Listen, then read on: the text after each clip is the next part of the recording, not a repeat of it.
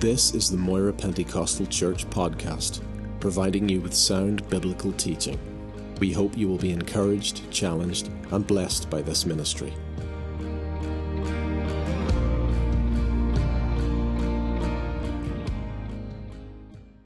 All right, Psalm 37, and just reading verse 23. In the King James it says, "The steps of a good man are ordered by the Lord, and he delights in his way." The New Living Translation puts it slightly differently, and I think even better. "The steps of the godly are directed by the Lord. He delights in every detail of their lives." He delights in every detail of their lives. I suspect that most of us as believers, we go through life with the idea that God really doesn't involve himself much in the little things of our lives, the little details. And I think much of our praying would show that. We have a tendency, do we not, to pray for the big things in life, praying for the big stuff that we feel, well, God would be really interested in that. When it comes to just the little things, for instance, with things like our health challenges, or our job prospects, or our children's future, or our education, or higher education, or finding a life partner, or maybe even if you have an aspiration to go into ministry, all those things in our mind, well, they're big things, and God is absolutely, for sure and certain, he definitely is interested in all of those things. But what about the little things? What about the things that are not really life-threatening, that they're not make or break things, that it's maybe something personal, something that is only pertinent to you, something that perhaps would be a simple thing, but it would be a blessing to you. It would bring a smile to your face. What about those little things? Is God really interested in those things? I believe that he is. Now, I have two godly sisters, older sisters. And one of them in particular now, she's a widow. She lives on her own. And she's in her late 70s. And her and her late husband traveled the length and breadth of the UK and beyond, preaching the gospel for many, many, many years. But she has a very, very simple, almost naive-like, childlike way of praying about stuff, little things in life. Let me give you an example. And she tells me all these things when I visit with her. Sometimes she tells me it 3 or 4 times, but when you get into your late 70s, you have a tendency to do that. She said that she loves nature, particularly birds. And she's an avid feeder of birds. Just outside her front window, she has all these feeders up. And she has peanuts, and she has seeds, and she has suet, and she has all kinds of stuff to feed the wee birds. And they come in their droves. And you have the chaffinch family and the tit family, and just all kinds of little birds just come there. And she loves them. She absolutely loves her wee birds, as she calls them. And there's a type of bird now, you've probably seen it, but you probably thought it was a sparrow. It's called a dunnock. And a dunnock is about the size of a sparrow. But if you look closely, it's got a pointed little beak rather than a little hook beak. And its plumage is a little bit different, but if you just saw it, you'd just think it was a little sparrow. And they're a very secretive little bird. And they tend not to go up onto the bird feeder, but just eat little seeds that perhaps has fallen to the ground, or they dart in and out the hedge rows. They're very furtive, and they dart in and around the hedge rows looking for insects to eat. And so they're dunnocks. And she loves her little dunnocks. And whenever she goes up in the morning, she looks out, and she always looks down, out the window down, to see the dunnocks are there, and they're usually there. But she said some time ago she looked out the window, and there was no dunnocks. And she thought, I wonder where my dunnocks are today. And then the next morning she got up, and she looked out, and no dunnocks. Oh, that's a bit odd. They're always here. Third day, no dunnocks. And she's getting a bit worried. She thought, I wonder I wonder, has a bird of prey swooped down and caught them? Or I wonder, did somebody poison them for some reason or other? I wonder, did cats get them? She says, I really, really miss my wee dunnocks. And she says, this went on for a whole week. And then she prayed. And she says, Lord, you know I love the wee dunnocks. And I really miss my wee friend, the dunnocks. And Lord, I would love you to find the dunnocks for me and bring them back. Now, how much more naive and simple a prayer can you get than that?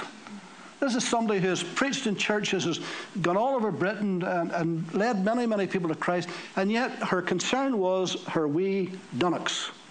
So she says, I prayed that simple little prayer. And she says, next morning, I looked out the window, and there was a chaffinch, and there was a greenfinch, and there was the blue tit, and the long-tailed tit. And she says, I looked down, and sure enough, there was my wee dunnocks. They had come back again.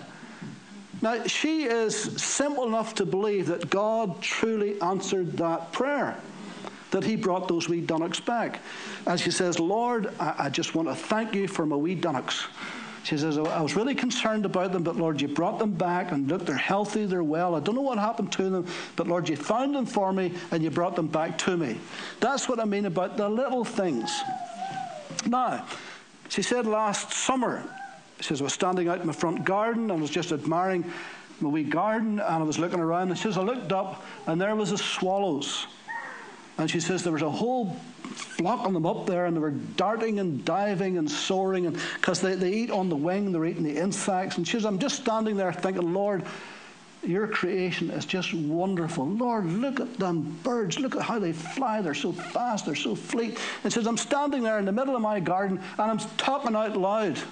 She said, if anybody had walked past it, I thought I was nuts. I'm talking out loud, and she said, all of a sudden, she says, about a dozen of them just flew right down and started to fly around me. And she says, I could see their eyes. I could see their wee claws tucked in, and I could see their feathers. And she says, the hair stood in the back of my neck. Probably that would have been you had been running up the garden path. But she says, I stood there, and I thought, Lord, this is one. And she says, I started to talk to the birds. She says, look at you. Look how beautiful you are. Look how wonderful you can find. Look at your little eyes. Look how God the Creator made you. And she says, I'm saying this out loud in my garden. But you see, God knows that she loves those wee birds. And that was just a little blessing just for her, for nobody else. In all the years I have known about birds, I've never known that to happen to anybody ever.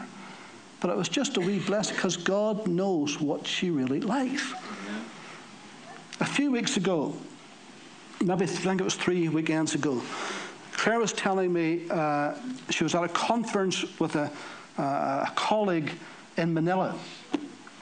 And her son Luke, his birthday was coming up 2 weeks later, and he had been praying and he had been asking and hinting for an iPad. And she says, Lord, I couldn't afford an iPad. I do not have the money for an iPad. I don't have it. But his heart's set on it. Lord, I wish I could get him an iPad. I really do, because his wee heart's set on it. And all the other ones, all their birthdays is long gone. His is on his own. So she says, all the other kids, their birthdays is nearly around the same time, and they're all opening their presents, and he's nothing to open. But now he's on his own, you see. It's his turn. So she says, I'm in Manila at this big conference. There's 1,000 people at it. And as we go in, they give us all a ticket each. And they said, hold on to that ticket, because at the end of it, when it's all over, there's going to be a prize. She says, what's the prize? She says, an iPad. Ooh, she says, an iPad. Oh, she says, my heart just thought, that's wonderful, an iPad. So she says, we sat down, and I started to pray, Lord, is that just a coincidence? Or, Lord, would you have the iPad for wee Luke? Because I know he'd really, really love it. And so the girl and I, we started to joke a little bit about it.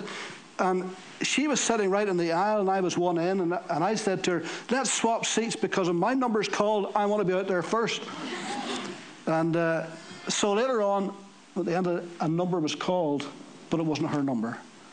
And she thought, well, maybe it's not the will of the Lord, maybe it's the iPad's not for him today. And the number was called out, but whoever's number it was had left. They'd gone home early. So he didn't come forward, whoever it was. So the girl says, let's call the next number. And wouldn't you know it, The next number was Claire's number. She says, I let a big yell out of me. And I ran up to that stage and grabbed that iPad.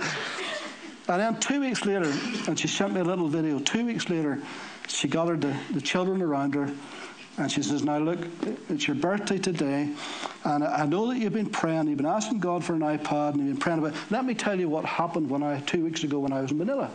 So she told him the whole story, and she brought out the bag, and she says, there's your iPad. And he burst into tears. And he hugged her and hugged her and hugged her and hugged her. He was just so excited. And she says, now don't you forget, God gave you the iPad. God blessed you with the iPad. Simple little things, you see. God is interested in every single detail of our lives. He who numbers the stars, he numbers our steps. He who sees every sparrow that falls, sees every tear that drops. Amen. He who counts the very numbers of the hairs of her head, counts the numbers of her days, and every one of them is precious in his sight. Hallelujah. So this infinite, incredible, eternal, omnipotent, omniscient, omnipresent God cares. He really, really cares about every single detail of your life. Nothing is beyond his care. If he could get the wee dunnocks to come back again to the feeders, what can he not do for us? So this same God who stretched out the heavens like a curtain, who flung the stars into space, who hung the world upon nothing, who owns the cattle on 1,000 hills, this same God cares about every single detail of your life. Amen. Do you remember whenever Jesus raised Jairus' daughter from the dead? And you imagine in that room there'd be such an excitement and a thrill and rejoicing and glory to God. It must have been marvelous. And then the people outside would have heard about it, and there'd be great excitement, and they'd be just singing. But in the midst of all that, do you remember what Jesus said? First thing he said was, give her something to eat. You see, there's a detail that could have been completely overlooked with all the excitement going on. That wee girl probably hadn't ate for days because of her illness, whatever it was. But Jesus says, give her something to eat. Just the details of our lives is so, so important. The 5,000 were fed with loaves and fishes. What did Jesus say? Take up the fragments that remain. Don't let one single piece be left. And 12 basketfuls were collected. Nothing was left. Every single detail he cares about. Do you remember the demoniac in Gadara? The man who lived among the tombs, who cut himself with sharp stones, who cried night and day, who ran naked among the tombstones. And Jesus went over the Sea of Galilee, and he went to Gadara, and he totally, completely set him free from those dark forces taken out of his life. And the Bible says he was found sitting, clothed, and in his right mind. Seated, suited, and sane. His nakedness was covered. Jesus must have told the disciples, go and get him clothes. The man needs dignity. For too long, he was the talk of the whole town, and they were frightened of him. Even the kids. He says, no, get him clothes. See the details of our lives. It wasn't just enough that he was delivered from that, but they got his dignity back again. The steps of the godly are directed by the Lord. He delights in every detail of their lives. Are you a widow? God truly cares about you. He truly does. Remember Jesus on the cross, hanging between the earth and the sky, his body racked with searing pain. He must have felt like 1,000 hot irons were rammed into his body. And in that moment when the tongue was cleaving to the roof of his mouth, and he was literally dying. He's coming to his last breath. What did he do? What was his concern? His mother, his widowed mother. Remember, he's the first in his family, the eldest. There was other siblings, but he was the firstborn in that family. And he's concerned about his widowed mother.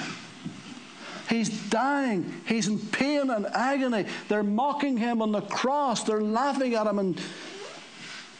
But he bypasses all of that. And is concerned about his mum being a widow.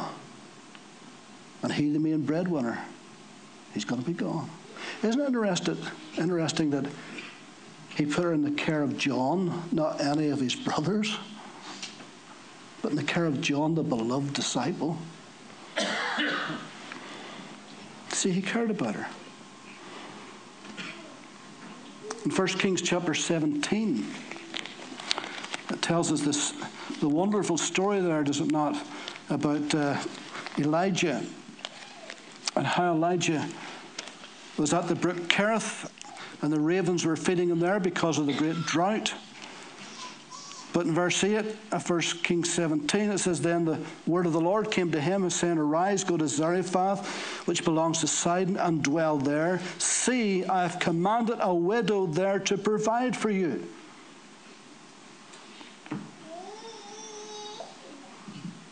Of all the ways that God could have met this need,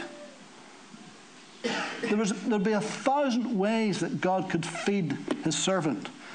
He already showed that he would get the ravens, the dirty birds, to come and to feed. Many years ago, the late Derek Bingham, who was a great preacher, he talked about those ravens. He says they came in their black suits, like waiters, to feed the servant of God. And here is this widow woman who needed fed more than he did. God's great concern at this point, I believe, was more for her than it was for his servant, because he could have fed his servant in 1,000 different ways. That wouldn't be an issue with God. But this little woman. See, I've commanded a widow there to provide for you. So he arose and went to Zarephath. And when he came to the gate of the city, indeed a widow was there gathering sticks.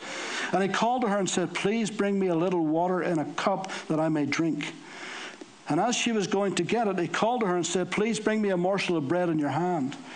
So she said, As the Lord your God lives, I do not have bread, only a handful of flour in a bin and a little oil in a jar. And see, I am gathering a couple of sticks that I may go and prepare it for myself and my son, that we may eat it and die. Elijah said to her, Do not fear. Go and do as you have said, but make me a small cake from it first and bring it to me, and afterwards make some for yourself and your son. For thus saith the Lord God of Israel, the bin of flour shall not be used up, nor shall the jar of oil run dry until the day the Lord sends rain on the earth. And so she went away and did according to the word of Elijah, and she and her household ate for many days. And the bin of flour was not used up, nor did the jar of oil run dry, according to the word of the Lord, which he spoke by Elijah. A little widow woman among all of the widows in the land. And it's tough being a widow in those days, in ancient times. Down to her last bite. And God cared about that wee widow woman. Out of all of the people in the land, there was that one little woman. I don't know, the Bible doesn't say, but maybe she had prayed. Maybe she had said, Lord God, I don't know. I have nothing left. This is it. We'll die after this. Unless something happens, I don't know. I don't know what she prayed.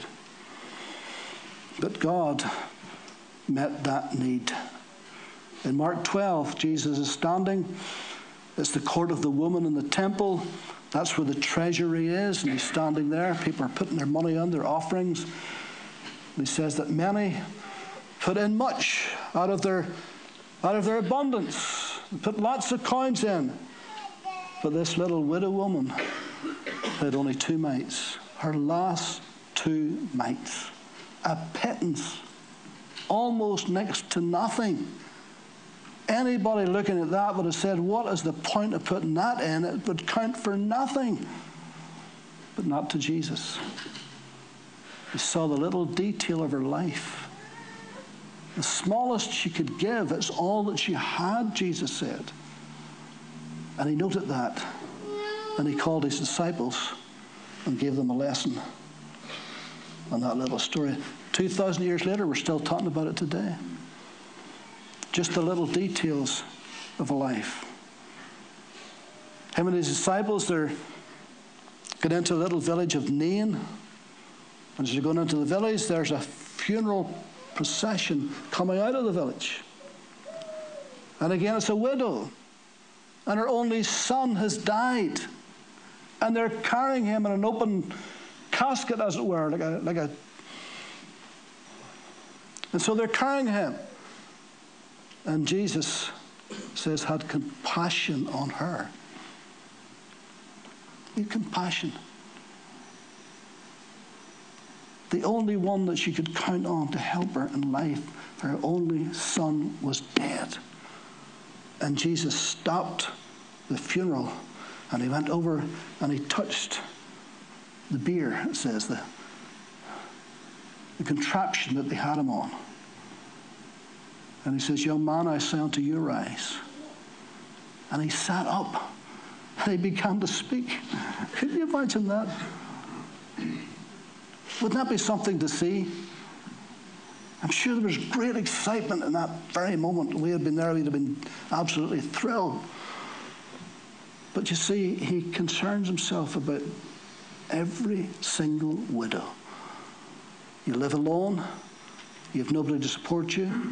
Nobody to look after you. You go home at night. Maybe nobody to talk to. Nobody to share your day with. But Jesus sees that and he cares about every detail of your life. He cared about the widow's bread, the widow's son, the widow's oil, the widow's mite. He cares about every detail. Are you a child? And Jesus took them up in his arms and he blessed them. Wonder what that means, he blessed them. Wonder what he did to bless them. Wonder what he said to bless them. Did he just simply say, I bless you? I don't think so. I wonder, did he say something individually to them? I wonder, did he do something to them in that moment? But whatever he said or whatever he did, it certainly blessed them and maybe impacted them for the rest of their entire lives. You know, and that's why parents, when they have their babies and they come and they stand here and dedicate them unto the Lord, and we ask the Lord to bless them, to bless that child and bless the future of that child and bless the strength of that child and bless the health of that child and bless whatever lies ahead for that child. And we believe that God will bless them because the parents have dedicated them unto him. And we dedicate our kids unto him. Now we know when they grow up then they have decisions to make. But I believe God will give them every chance in life because we took them to the Lord and asked the Lord to bless them. 1 Peter 5:7, casting all your care upon him, for he cares for you. If he cares about the little dunnocks, he cares about you, doesn't he? Not some of it, not most of it, all of it, not just the big stuff, but the little things. He cares about the little things too. God is a God of incredible detail. He knows our deepest and our greatest needs. He found a wife for Isaac. He found a husband for Ruth. He gave Hannah a child she longed for. And Simeon and Anna, who looked so long for the Messiah to come.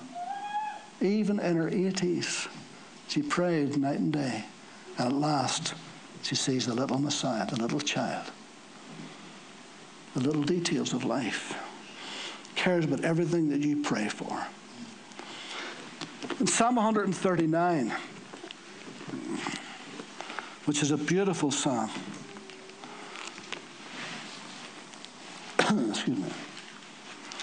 psalmist starts off talking here about the omniscience of God, the all-seeing, all-knowing God, the details that he concerns.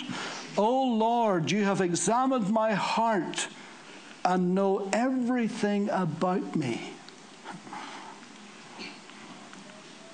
Now that will either bring you comfort or consternation, depending on how you're living.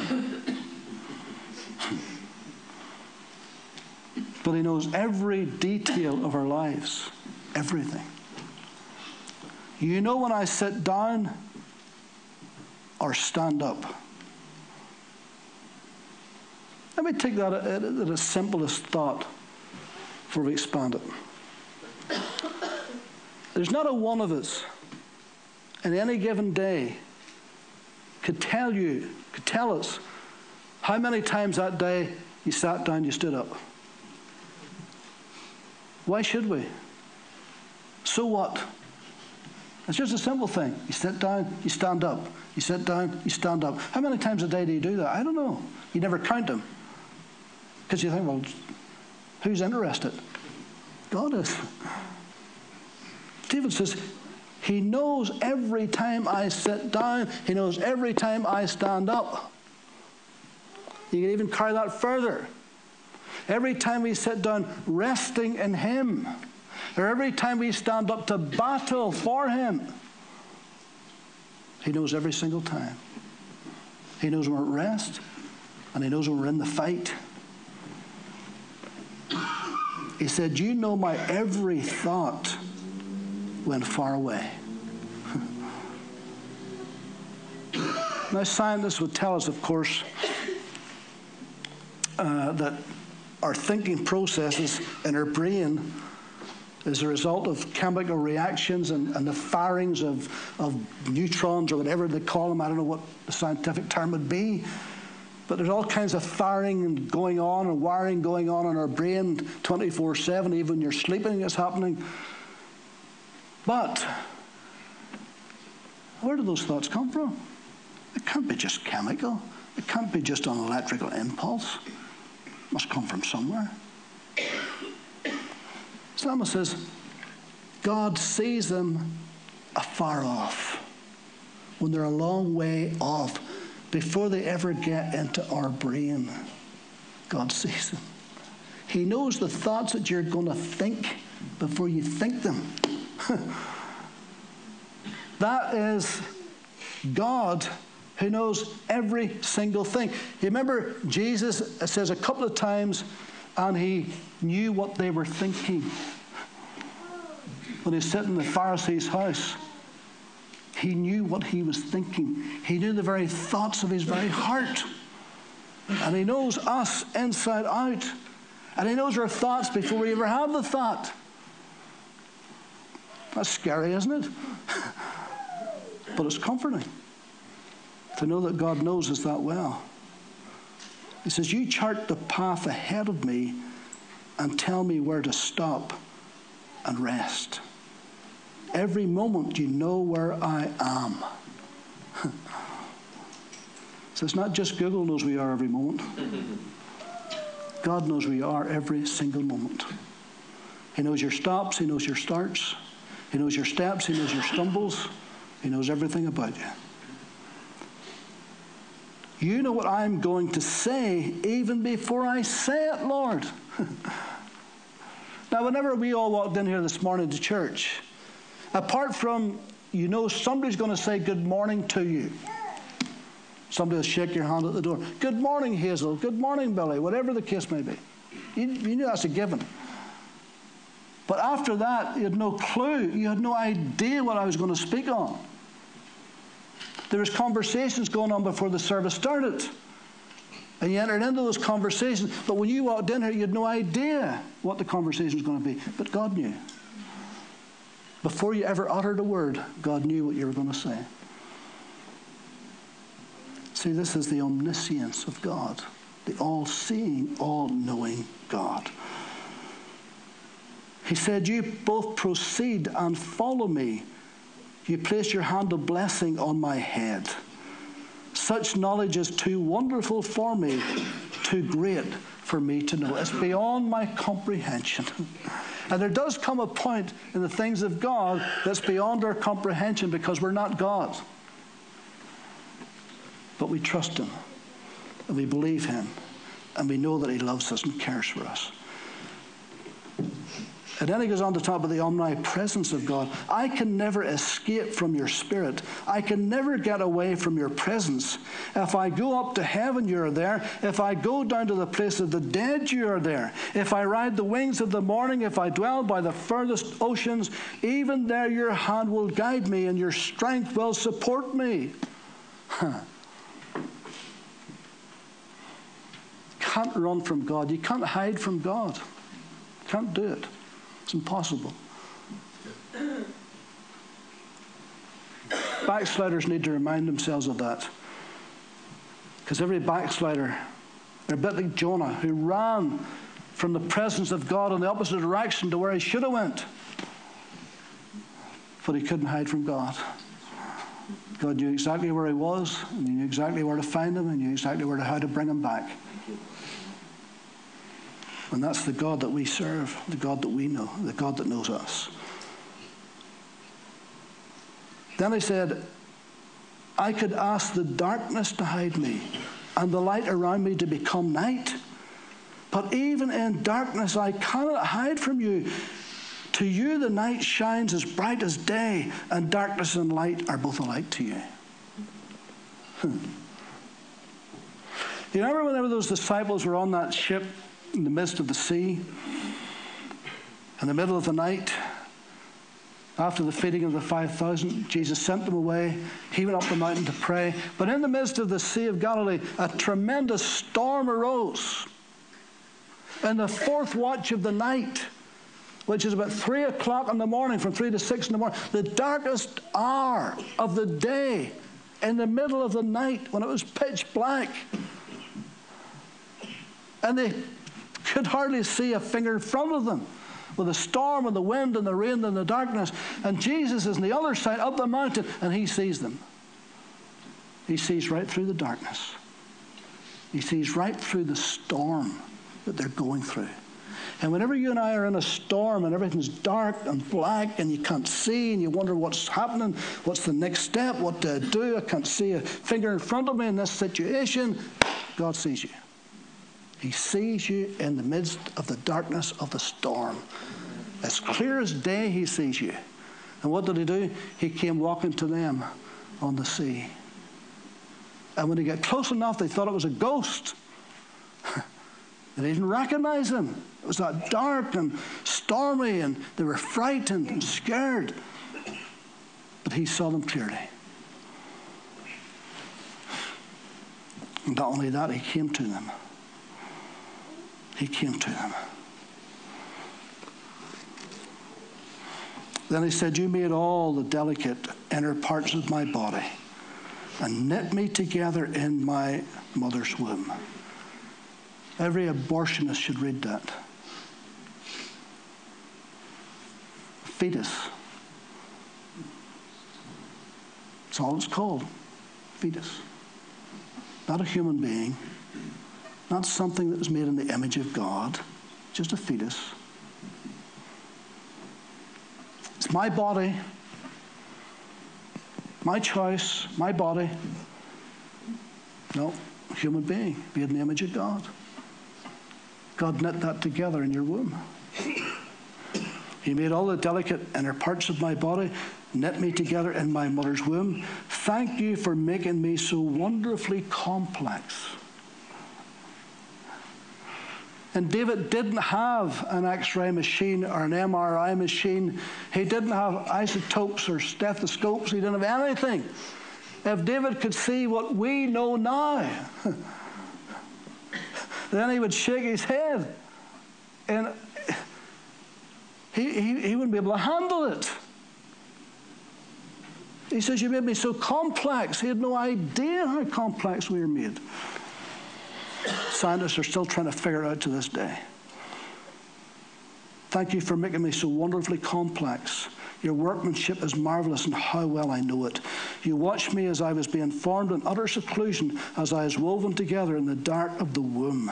You saw me before I was born. Every day of my life was recorded in your book. Every moment was laid out before a single day had passed.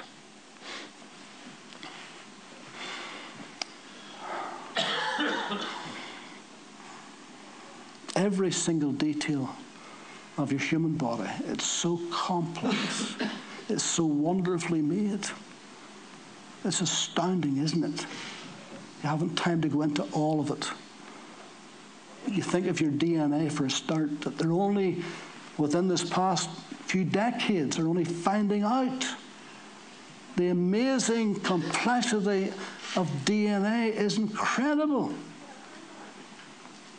And every cell in your body's got it. But look at that. You saw me before I was born. Every day of my life was recorded in your book. Every moment was laid out before a single day had passed. How precious are your thoughts about me, O God. They are innumerable. I can't even count them. Excuse me. I can't even count them. They outnumber the grains of sand. And when I wake in the morning, you are still with me. Amen. And then he quickly changes tack. It almost seems out of place, but it isn't. He says, oh God, if only you would destroy the wicked. Get out of my life, you murderers. They blaspheme you. Your enemies take your name in vain. Oh Lord, shouldn't I hate those who hate you? Shouldn't I despise those who resist you? Yes, I hate them with complete hatred or perfect hatred, for your enemies are my enemies. That's a difficult passage, isn't it? Because Jesus says, love your enemies. He says, love your enemies. We're not to hate our enemies. In fact, we're to bless those who despitefully use us. He's talking about those who hate God. We can't love the Hitlers and the Stalins. We can't love the tyrants. They hate God. And we hate them with a perfect hatred. Not talking about somebody who's done us harm, because we're to forgive and we're to bless.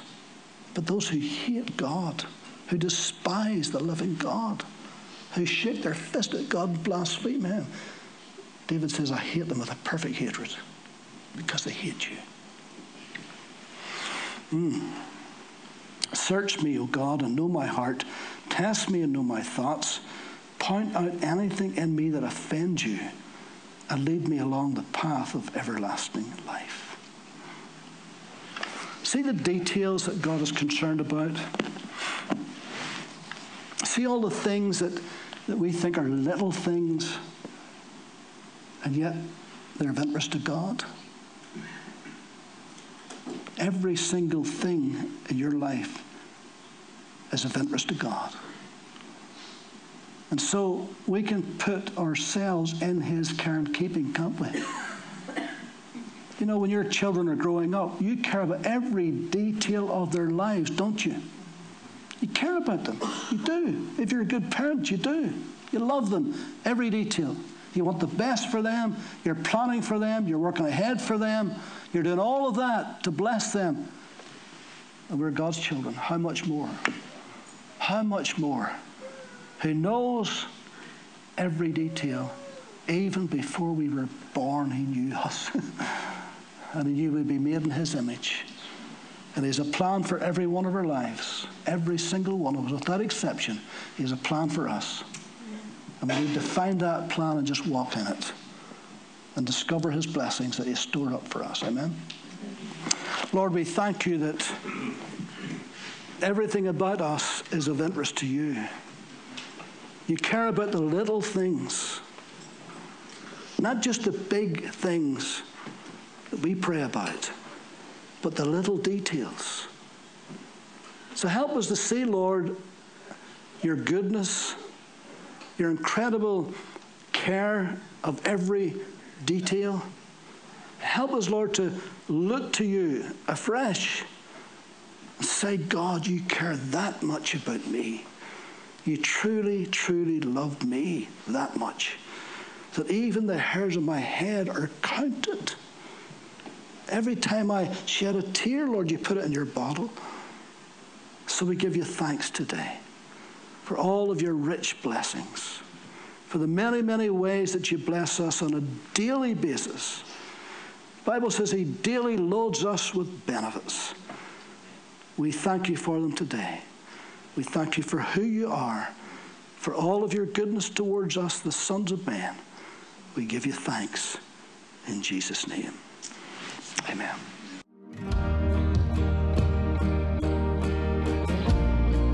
Thank you for listening to this podcast. We produce a variety of sermon videos and inspiring Christian content available for free on our YouTube channel. Just go to YouTube and search Moira Pentecostal, or visit our website for more information, www.mpc.org.uk.